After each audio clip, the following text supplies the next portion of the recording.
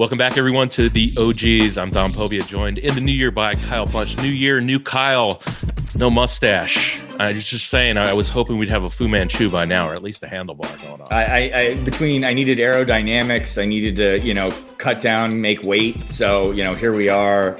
My lip is back. The lip sweater is in the drawer until November, probably. I gotta say though, you look a lot younger. It brings out a youthfulness with this with this clean face. I think it's maybe I got some sleep over the break for the first time in a while, but I'll take that.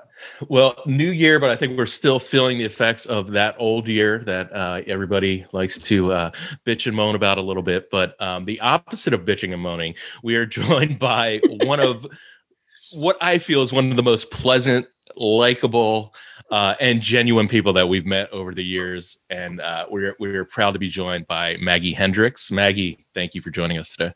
Well, thank you for having me on. I'm excited to reconnect with you guys.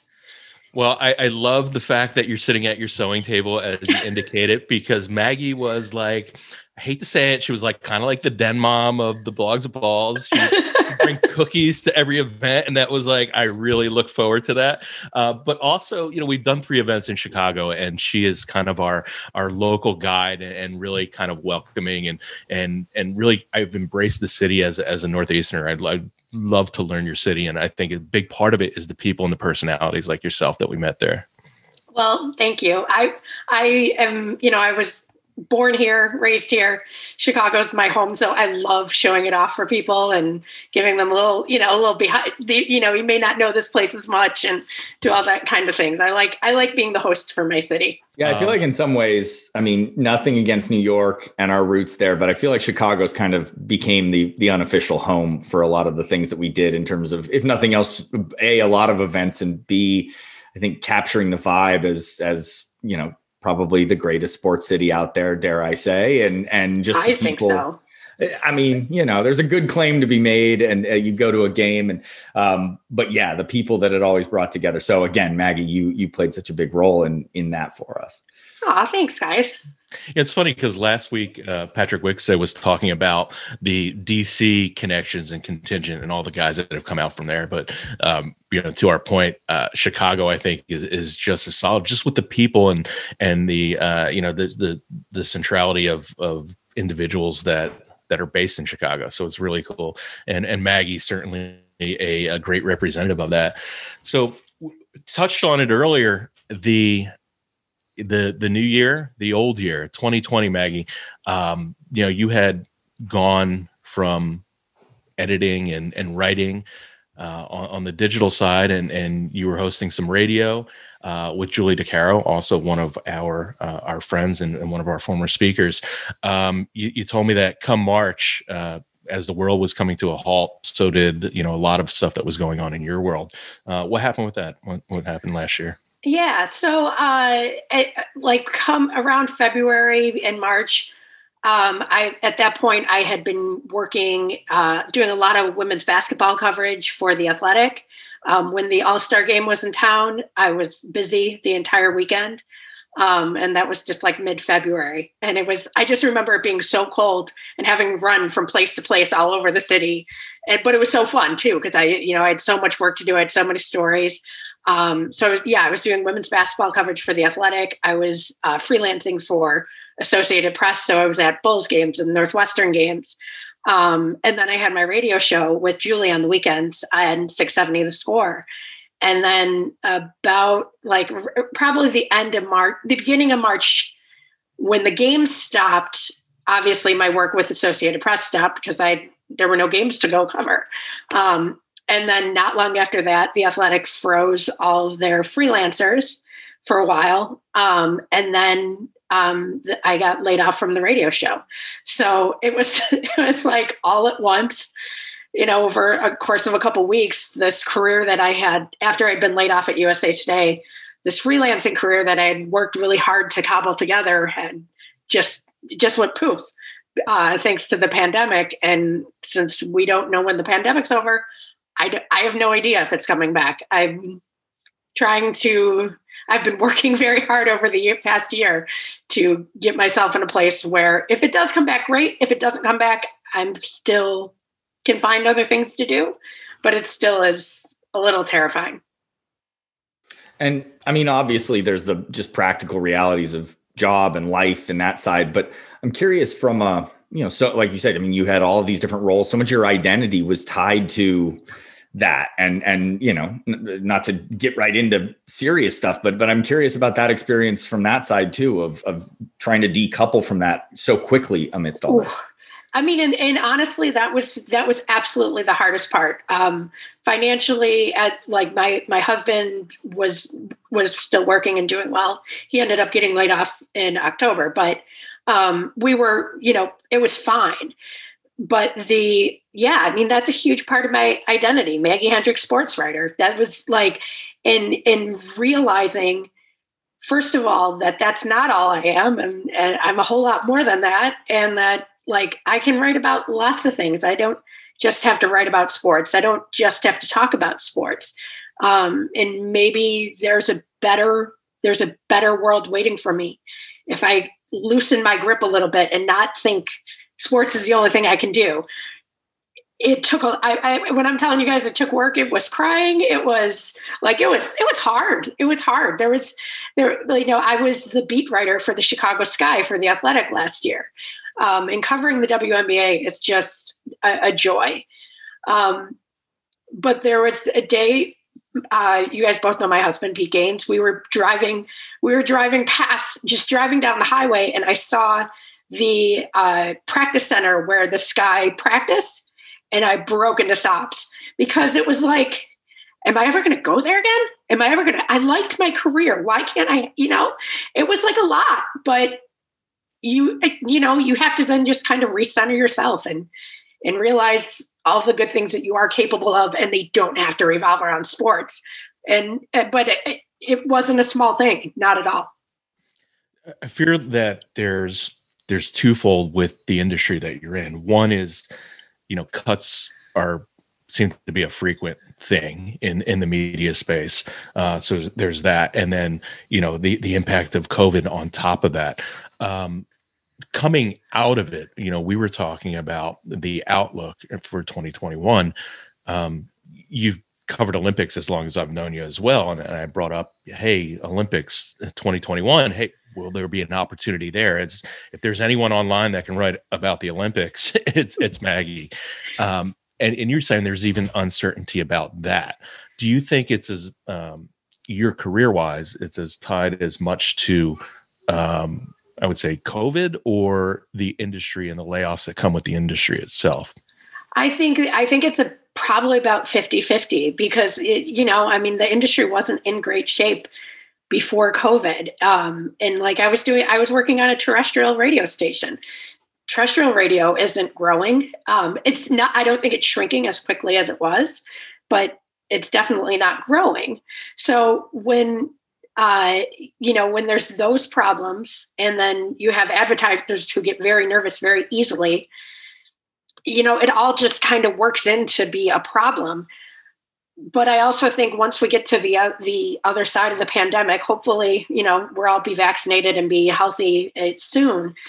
It's still not just going to grow back immediately into this robust industry. Yeah, like I almost feel like is that beat writer when the WNBA comes back, right? Is that waiting for you, or it's still uncertain and you can't plan on that? I definitely am not counting on it. I would love to. I had so much fun covering the Sky and covering the WNBA. It just is an unbelievably dynamic and interesting group of people. And the basketball is really, really good. And I just love watching it.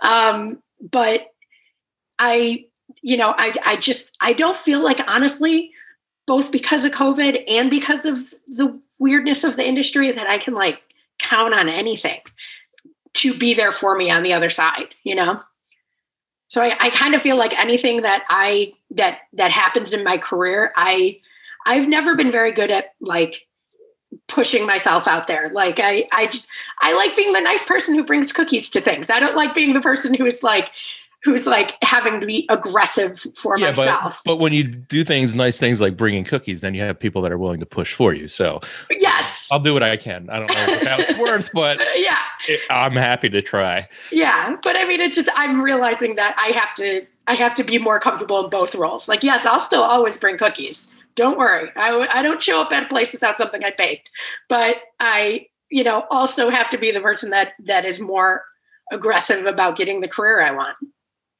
Yeah. As you talk about the industry shifts and everybody, it does feel like a lot of what we saw everywhere else is true in sports, where there were already challenges. COVID just exacerbated them or accelerated the change. I think with the Athletic, it's, always everybody loves to kind of hail it as the success story without sort of acknowledging that like a lot of VC dollars are subsidizing a business that isn't really sustainable in its current form. And so, but I'm curious in the other side, sort of what we see, I spend a lot of time in sort of ad world where we look at a lot of the research of consumers and that shift as far as the role of sport. And I think the WNBA might be one of the best examples, right? Where it now stick to sports wall toppled completely. And we're sitting here the morning after a huge election in which a WNBA owner was just ousted from her seat in the Senate, all of this. I'm curious what your thoughts are, having spent so much time with the players, about if the WNBA coverage were to come back, how that might look different, just in terms of what stories you're covering and how you're, and how you're co-creating with a lot of these women who are such leaders, not just on the court, but beyond. I think the big thing that will be different is that more people have acknowledged that the WNBA is a force and that these athletes are just incredible. And so I don't think it's necessarily that the stories will change, because like one of the stories that I did very early in covering the Sky was about how committed they are to LGBT causes. And this was a year before, this was in 2019. So they are activists. They have been activists. That part of them is not going to change. And I mean, and that's going to happen when you have a league with openly LGBT players, when you have a league that's led by Black women. Like they're going to be activists. That's part of it. What I think will change is how more people are going to notice. And I truly think that the WNBA and women's sports in general, because when you look at the NWSL and NWHL too, those are areas for growth. There's only so much more growth you could have in covering football, right? Like there's only so many, like there's a lot of guys out there that aren't football fans and they're not going to become football fans. But I feel like in women's sports, the potential hasn't been tapped like at all. So I think that what we're going to see is just more coverage of it. Yeah, I think definitely as you look at a time when I don't know how many billions have been raised to hand blank checks to people to go invest in sports, whether it's these private equity funds or SPACs, and you hear smart investors, people like Alexis Ohanian, who are going, the big women's soccer is where there's this big upside opportunity. I wonder how much we'll see similarly with the WNBA now, where if you want to buy into a basketball team, it's a lot lower price tag to go buy a WNBA team than it is to buy an NBA team or to buy an expansion team and see how that league grows. So, yeah, I mean, there are owners in the WNBA who aren't billionaires, which is a funny thing to say, but when you think about all of the rest of the ownership in the 4 major men's leagues, they're all billionaires. There's a whole lot of billionaires in that group. I mean, and LeBron James floated last night on Twitter, maybe I need to start an ownership group and try to buy the dream away from Kelly. I mean, that would be quite an interesting thing to see. I almost feel like if he's tweeting it out, he's like trying to get the one last person on board to actually close get everything done. We can hope. I mean, it would make a ton of sense. I'd love to, it'd be great to see. Well, do we want to shift gears a little bit, Dawn, talk about some of the early days or the sort of Chicago days and Maggie as that formative part of Blogs with Balls?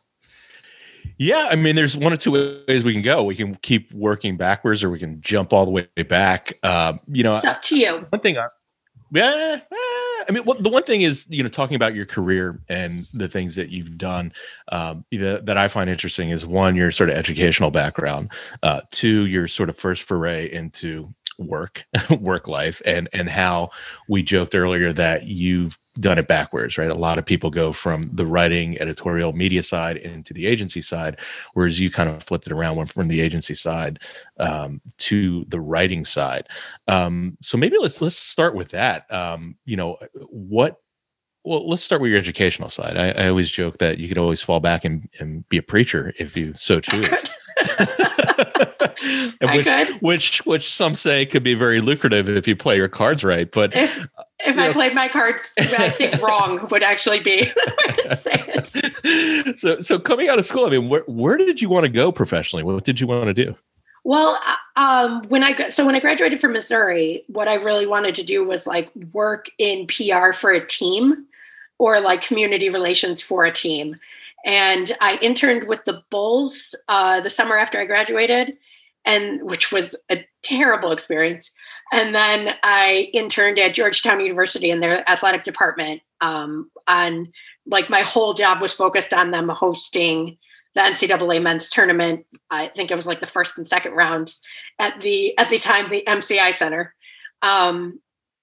And so that was like my whole focus. But then when I was living in Washington, D.C., I really miss Chicago. I really miss my family.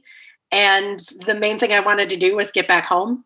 And so I had contacts at a couple agencies and got a job working for an agency that doesn't exist anymore. We pronounced it Publicist Dialogue. We found out later it's Publicist, whatever. Like the Publicist group. Yeah. I guess there was just too much Chicago in us to say it correctly. So I worked in, and then I like agencies, their layoffs are just like a common fact of life. So I got laid off a couple times, and then I started working in not-for-profit and for schools. And then I was working at the schools is when I decided I wanted to maybe become a religion teacher. And so I went and got a master's degree at Loyola in religious education and theology. But then it turned out no one was hiring for that. And I was just starting this writing thing on the side, and it just kind of everything went into writing about sports. And I got enough work that I could quit working in nonprofits, and it's all from there. So it's pretty much the way me and a lot of other guys got started, and gals, is just doing it for fun, doing it on the side. And here, it kind of transformed the direction or the trajectory of your professional career. Timeline wise, probably right around the same time. I think I started doing this for fun in like 2007, and it was just a way to reconnect with old grad school friends. Like we were all in different parts of the country writing about like different sports and different teams, and it was fun. But you got picked up by Yahoo and I did not. So how did that writing for fun catch the right person's eye? You talked about your unwillingness or shyness in pushing yourself out there. Were you discovered, or were you actively looking for something like that? This is one of those times when I think I was young and dumb enough that I had no problem just being the most aggressive person in the world. Jamie Mottram had posted a job opening on Mr. Irrelevant about starting an Olympic sports blog. And I had my own site that I was writing about MMA and amateur wrestling at the time. And so what was the site called? Oh my God, it's so bad. Well, that's why I want to know, because they were all bad. So bad. Chicks Heart Fights. I love it. It's so bad. I don't even like that. It's not worse than hugging Harold Reynolds. So, which, God, what was? It was a different time. It was a different time. That would never fly now. Okay, no. So Chicks Heart Fights. Chicks Heart Fights, which is so terrible. And I had also I started writing because I read Deadspin and I love Deadspin so much, and so then I started reading Ladies, and then Ladies put out a call for writers. And so I started writing for Ladies, Ladies ... I should say.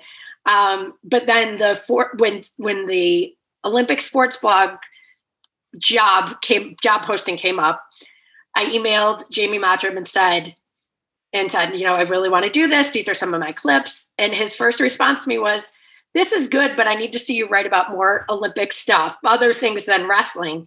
Can you start a blog and write it for a month and I'll look for it? And I was like, oh yeah, sure. Okay. Now looking back, I don't know if I would ever do that again, but I spent a month writing a site specifically to make Jamie want to hire me. Kyle, I think, what was Jamie's quote on that first show that we did? Like, we got away with murder, or I got away with murder back then? I was going to say the Mottram charm could get people to like work for a month for free. And I didn't even know about the blue eyes at that point yet. I mean, but yeah, he totally did get me to work for a month for free. And wait, here's really where he got away with murder. And I was very dumb. I named my site Fourth Place Medal. When we were starting the Olympics blog, we were on a conference call, or like Jamie and I were on a call before that. And then I said, and Jamie's like, we just don't know what to name it. And I said, oh, you guys could just take Fourth Place Medal. And then when we were on the conference call, I can't remember if it was Nick Friedel or Chris Chase, but they said like, hey, Maggie, how much money did you get for giving the name? And Jamie goes, she got our love and appreciation. and a job. So there we go. Well, honestly, that was all I wanted a place to write about the Olympics where people would read me. And that absolutely happened. So, whatever. I actually think that's one of the best, like, we were all doing it for the love and appreciation is probably one of the best sort of simple ways to sum up like the passion that everybody just sort of had when we crammed into basements and wherever to talk about this stuff. It was, to go to like, just like people who might meet up to talk about their love of sewing and crafting. We were just crafting around sports with words. I'm curious, actually, this is maybe a little left field, but having spent time and studied and all religion and thinking about sports, certainly sports in Chicago, and the overlap for you of what you see as somebody who's a theology scholar and somebody who's been deep in the sports world. Oh, I mean, it's funny you say that. At Mass at Holy Name Cathedral on Sunday, which is Holy Name Cathedral is like the seat of the Archdiocese of Chicago. One of the priests who was saying Mass with Cardinal Supich, with the guy in charge of everything, added a prayer at the end of the day, at the end of Mass for the Bears, and put on a Bears face mask. So, I mean, it's serious here. And it is funny when you talk about ritual, like ritual is such an important part of religion, and it's also such an important part of sports.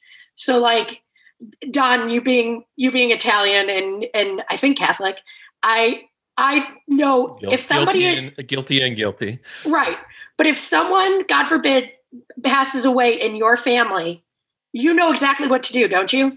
There's the wake, there's food, there's the prayers that you say. You find comfort in that. Well, we do the same exact thing as sports fans. When you go to a Bears game, and the announcer says, there's a timeout. Everybody in the stands says, where? And then he says, on the field. Those are like, it's just one of those rituals you find comfort in. And I think that's one of the ways that sports, I see a similarity between sports and religion is in the comfort that we find in ritual.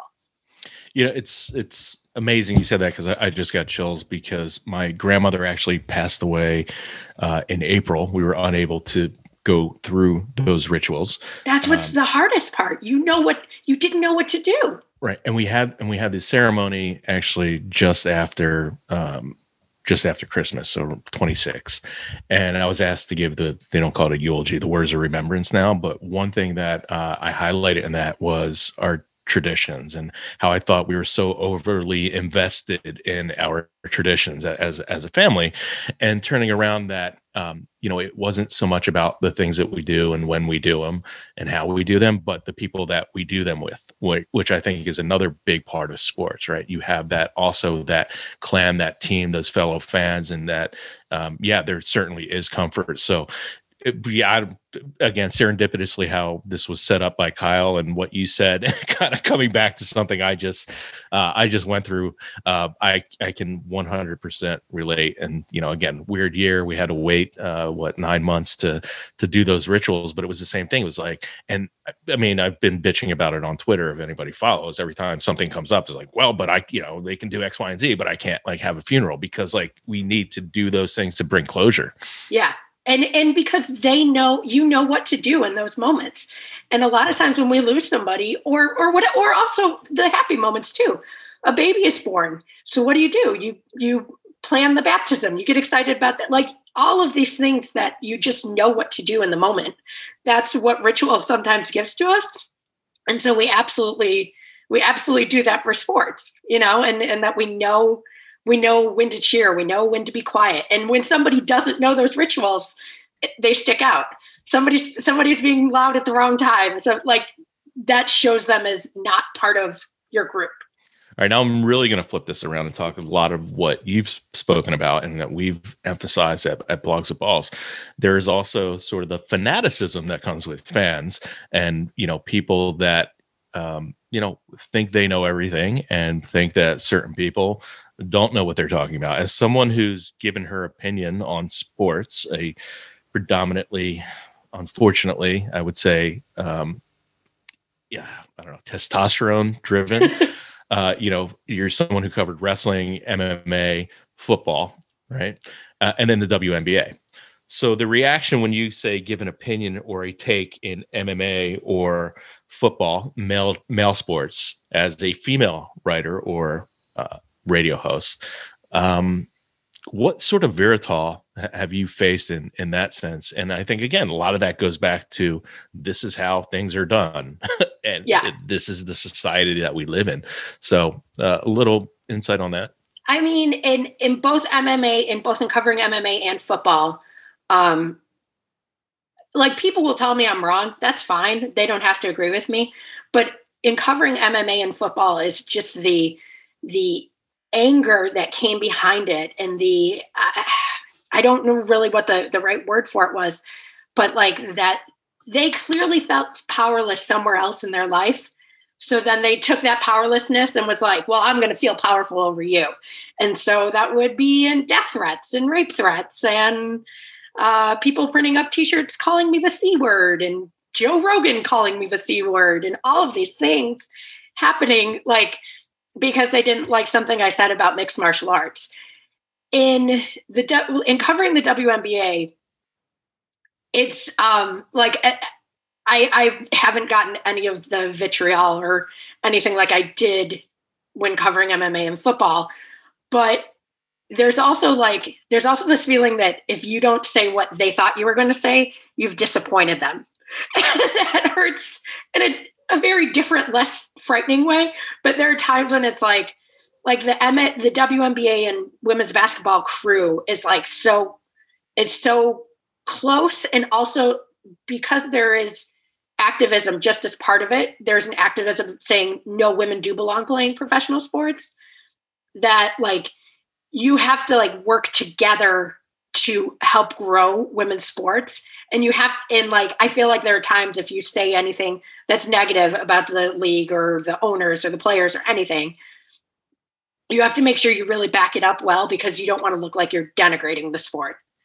Well, that's interesting. That's a line to walk. And again, as a professional, being able to do your job in a really unfiltered way, having that pressure of, society and PC culture kind of weighing down on you too, but also, that all tides are going to raise the ships, and what's good for the sport is good for everyone involved. Did you also let's go back to the assholes and the threats. Do you find yourself defending the sport more, not so much defending yourself and the fact that you have valued opinions, but defending the sport as a female sport being a viable force in this country, politically aside, as a sports entertainment property? A little bit, but usually anybody who would come to me with oh, it's not a real sport, they can't play, I know that this isn't a person I'm actually going to change their opinion on. When people would bring things to me like the rim needs to be lowered, I would have a discussion with that. That's then a person that wants to open a discussion. When they say it like that, like, well, why don't they lower the rim so they can dunk more? That's somebody that actually does care about basketball. And so that's somebody I want to talk to. But if somebody just is coming at me with, they need to get back in the kitchen, then they're not worth talking to, because I'm not going to change their mind. So I do find myself a little bit defensive of women's basketball, but that is something I was used to from covering MMA, because MMA has a chip on its shoulder at all times and always has this thing about being the outcasts and the different ones. And no, we're not the football guys. No, we're not the basketball guys. We're different. And so I would, and I still do defend MMA a whole lot, because it does have that kind of different feel, and because it is open, or it has been historically open to outcasts. I love that about it. So that wasn't a new thing. It was when I was covering football and it was the most popular thing that I was confused by it, because I'm more comfortable with the outcasts.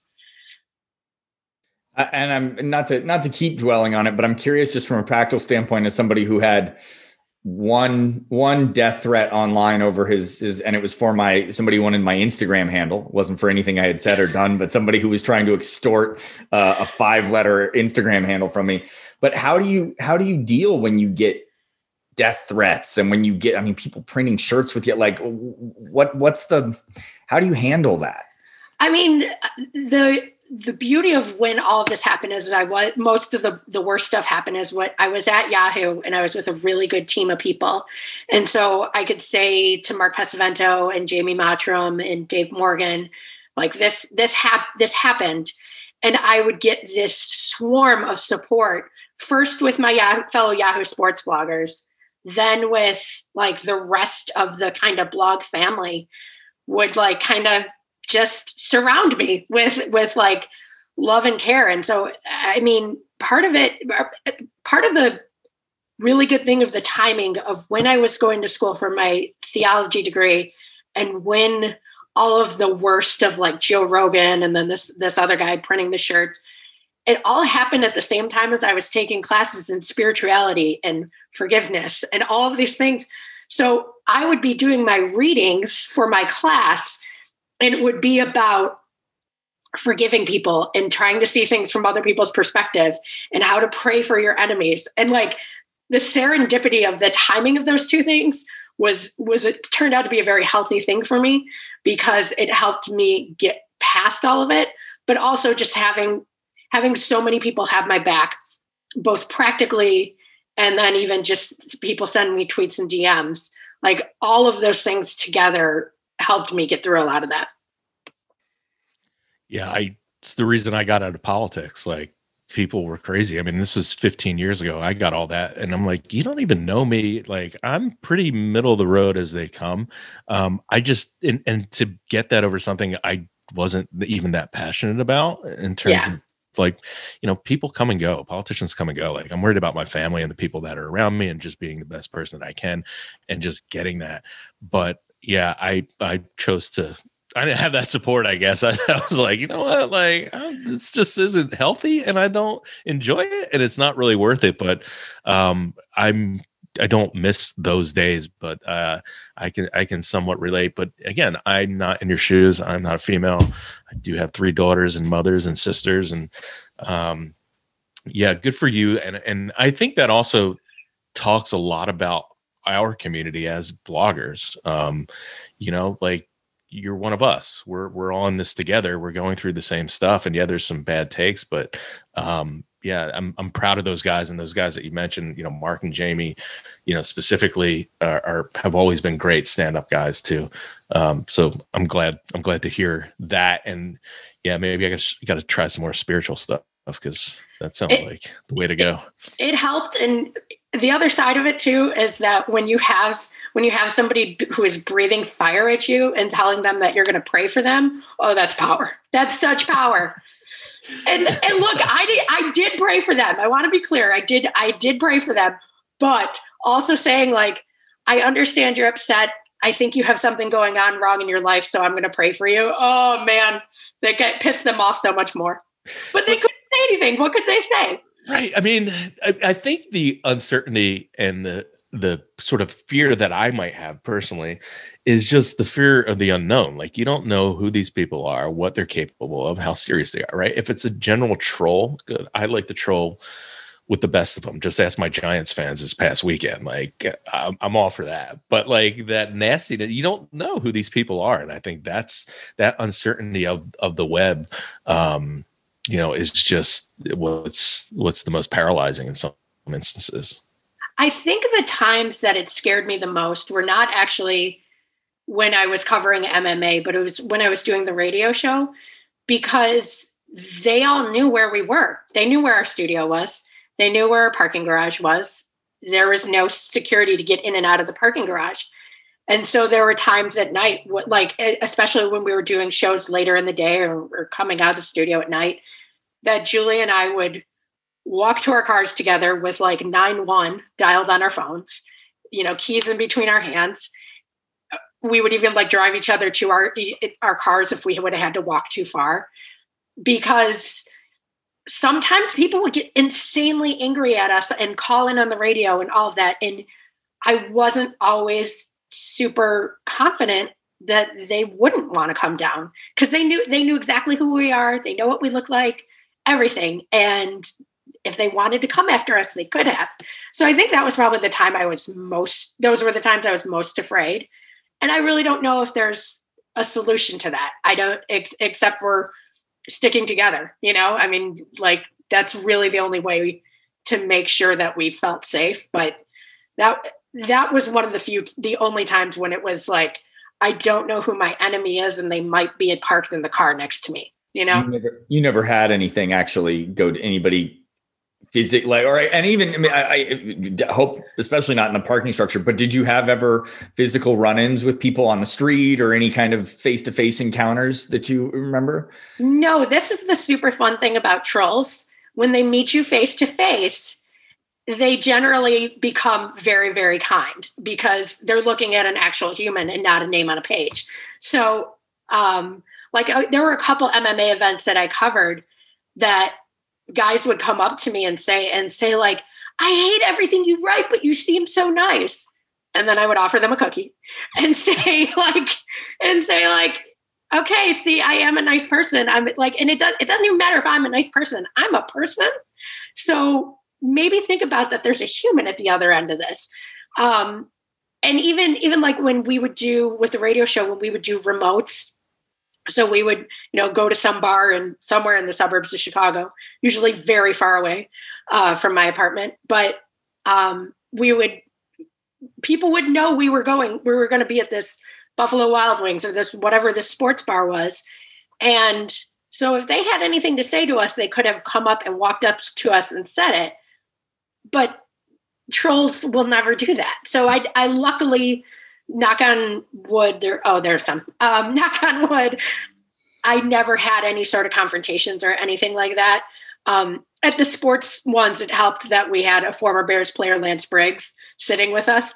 So, when you have when you have a giant linebacker sitting between you, definitely makes you feel a little more safe. Yeah. Lance is a pretty good wingman in those situations. I'm sure. It's funny bringing it back around to some of the identity stuff and trolls and certainly just thinking about everybody sort of how we've all somewhat become schizophrenic in that sense, right? We've got this sort of online identity and a lot of these things that we care about are so tied up in it. And then we've got a real world identity that's probably dialed back 2 or 3 notches that is probably hungry or desperate for human connection. And I wonder how much just like you described with this year and the impact on your identity. And Dawn and I have talked about it quite a bit. Sports goes away and it's like, who am I when I'm not watching sports? Matt Cerrone was great a couple of weeks ago talking about as he recognized that need to pull away. And then this year even further. And I don't know, it's sort of just rambling, but a sort of pontification around or provocation around what that's done to the individual who doesn't write but just is a troll, and their identity was tied to being an MMA troll or a whatever troll. And that hits pause. And what do you do? Yeah. I mean, I think that there are a lot of trolling, not like the people who are just lack of better term, shit posting, being, just kind of doing it for fun. But the people who make that their thing is I'm going to be really angry about, say, Alabama or Auburn football not getting the recruit I want. So I'm going to be angry and I'm going to tweet that recruit. I'm going to do all that. Then that goes away. They don't have that place to kind of push their anger. And so I think that was a huge problem. There was a whole lot of people that didn't know where to put their anger. And I think that's why you have things like people yelling about being maskless in a grocery store, and quite frankly, I remember it was right around 2011, 2012. One of my coworkers at Yahoo, Dave Doyle, the longtime MMA editor, amazing man. He did say to me, he said, "Maggie, they're just the crazy people yelling in the street." And I was like, yeah, but if nobody listens to them, if nobody tells them where to put their anger, it's just going to keep getting worse. And I didn't think of that at the time, but I do see how in 2016, this kind of rise of a very angry voter, how some of that might have been born back when we were just ignoring people as trolls. Yeah, I think that's been their biggest argument, right? Is that they've been displaced and unheard, and taking control back and this to the people. So why do you want to keep doing this? or I should say, in an ideal world, what do you want to do next? What if you had your choice? Well, that's been a big area of thought and discussion and journaling and all of the things over the past couple of months.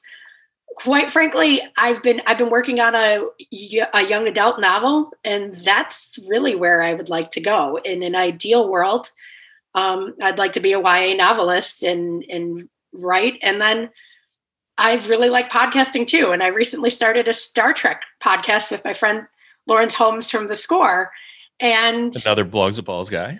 Absolutely, and just an all around amazing human being. And so I don't know if sports is in my future. I have a job right now where I'm editing for a private company, and a lot of the stuff I have to edit is sports related. But I'm probably going to keep doing that because, money is nice. But I just don't know. And I don't know if there is necessarily a spot for me in the sports in the future, because I'm not really that big into gambling. If other people want to do that with their money, that's fine, but I'm not very crazy about it. And I feel like a lot of times that's where sports is growing, is into the gambling space, since it is legal everywhere now. So I don't know if there's a place for me in sports. I'm always going to be a sports fan. I'm always going to be, a goofball on Twitter about the Cubs and the Bears and the Bulls. But I don't know if it's necessary, if working in sports is part of whatever my next act is. I'm interested about definitely the digging in, writing a novel, and congrats, because I feel like that's something that takes a huge leap in its own right. So the fact that you've gone down that road, and Kyle and I have a couple baked in focus group individuals for you. And that's right. 10-year-old daughter over here. I'm gonna living in the household. So yeah, I will take you both up on that. but I think encourage them to read. Great. Two things within there that's really interesting. One is that sort of making that shift to writing something longer form, writing something that's meant to be more timeless versus the mostly ephemeral kind of sports writing world, and shifting gears from sports into, I'm assuming it's probably not a YA novel that lives deep in the world of a Cubs fan or Bears fan. I could be wrong, but it's not. I would love Lance Briggs to make a cameo in there somewhere. I think there's probably a place for him, but any words of advice in both ways of kind of moving from short form sports writing into long form about other topics for people out there that, looking to make a similar leap, myself included, probably. Well, I mean, I want to first put the caveat that I have not finished the novel yet. It's close, but not there.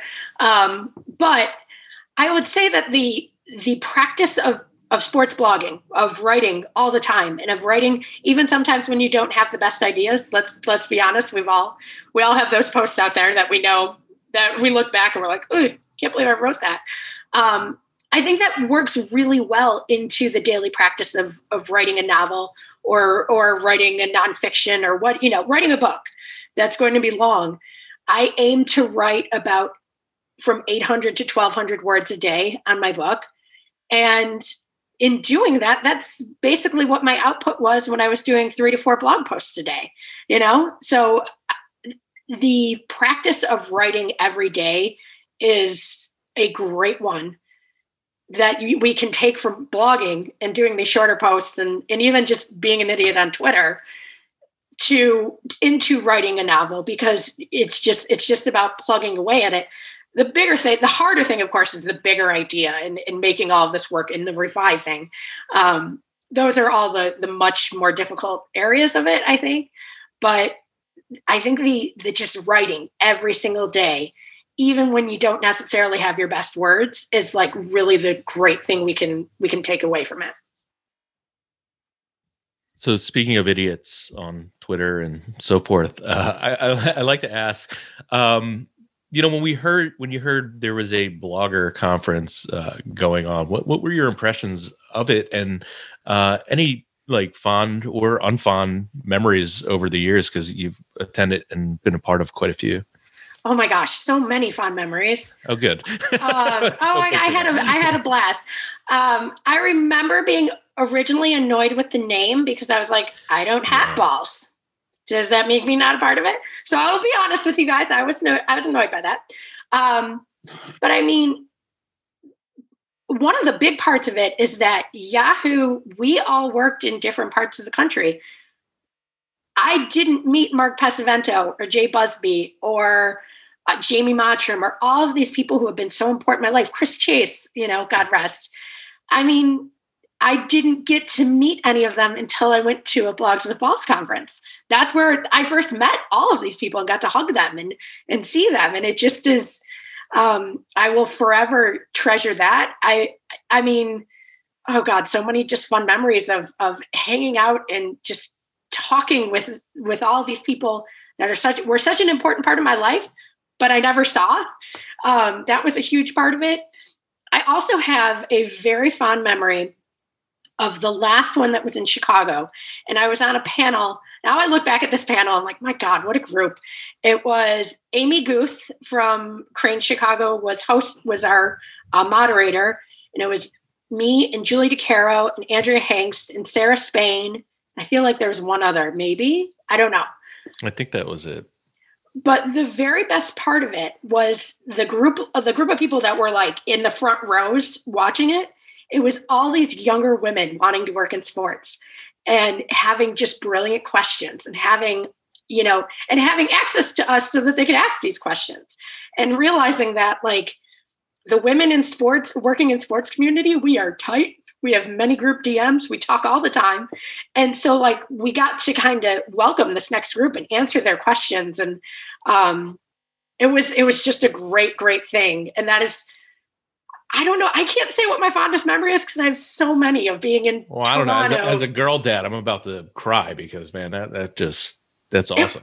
I wish I have like a picture in my mind of the way these young women were looking up at us. That I'm honestly, I think of it on bad days of like, that's right. You've had some bad crap happen recently, but you are capable of doing a lot because those women thought something of you, So yeah, I don't think I could just write down one thing that was my favorite memory and of going to Blogs with Balls, because there were so many.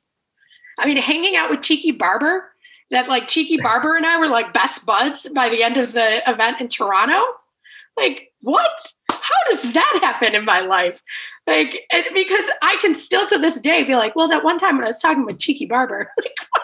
And you're on the Tiki panel, right? Yeah. And that's what I love too, because you're on the football panel and you're on the female panel, right? You're not getting pigeonholed, right? It's just, that's what we always profess. Like, everyone's on equal footing here. Yeah. I mean, that the football panel, like there was a picture that was a hell of a panel too. Yeah. Yeah. Georgia Tala was on that too. And Brinson. Oh yeah, that's right. Will Brinson was on it because we were making fun of him. Fooch? It might have been Fooch or Josh. There was a lot of bald guys, so it was like George, Tiki. It might have been Fooch or Josh Zirkle. It might have been Zirkle. It was just like an incredible panel to be on. And like now, when it comes up in my Facebook memories, like I just laugh. Like, what was I doing there? Come on. But like, you know, you have those moments where you think that and they're like, oh, well, that's right. You've been on the Today Show talking about football. Shut up. You're fine, you know. But imposter syndrome is a hard thing to kick away. Well, we spent 10 years apologizing about the name, so we'll continue. I was just going to say, you just know the amount of time we had to spend trying to back that out, or I know names or and whatever. Every time we tried, people just kept referring to it as Blogs with Balls, and we're like, stop calling. And it was bad enough back then, and then we definitely hit a point a few years ago where it went from like, oh, that was regrettable, we were juvenile, to like, ooh, I don't really know if I want to say this in public anymore. Let me change my, this is really out of context, is not a good look for us. So, you know, we appreciate that you tolerated that. I think I remember a couple conversations where you were candid in your feedback. It's not something you've held quietly. Amanda as well, right, Koff? And it was at that Chicago, that second one too, where it was, and we're like, then we tried the acronym, and finally, I mean, it took, 2019, we finally changed the name, and here we are. But like, that was because we had to let it die to resurrect the new one. had to be the Phoenix. Had to actually kill the bird. Yes, absolutely. Well, Maggie, this has been a lot of fun, and I honestly think this is the most emotional one that I've done, man. Just hearing some of the stuff that you're talking about really hits hard on both ends. Like, a little bit of sadness, a little bit of craziness, but certainly a lot of laughter, and really appreciate you taking the time today, and also over the years and coming, and your baked goods and your contributions have been incredible, and we can't wait to see, what's next for you. Well, thank you. This was really fun. I don't do the whole like thinking back on my career much because I'm 41. I'm not like retiring, so I don't think about it often. So this was nice and a touch cathartic. 10, 11 years in internet years is probably about 30, 40 years in real years. So yeah, I think that's true. Yeah, and we all have the scars and aging to prove that, right? No, Maggie, thank you so much, and definitely give us, we'll share links to podcasts. Come back soon, please, and definitely when you've got the novel ready, we'll promote that out to Dawn and my circle of daughters and burgeoning sort of influencers in their own right. I hate that term, but they've got their own little circles thrilled to hear all the stuff that you're doing now and how you're kind of using this year as a step forward, as a leap forward. So thank you. Amazing. Maggie, thank you very much. Kyle, thank you. Until next week, I'm Don Povia. This is the OGs, and we'll see you soon. Thanks, everybody.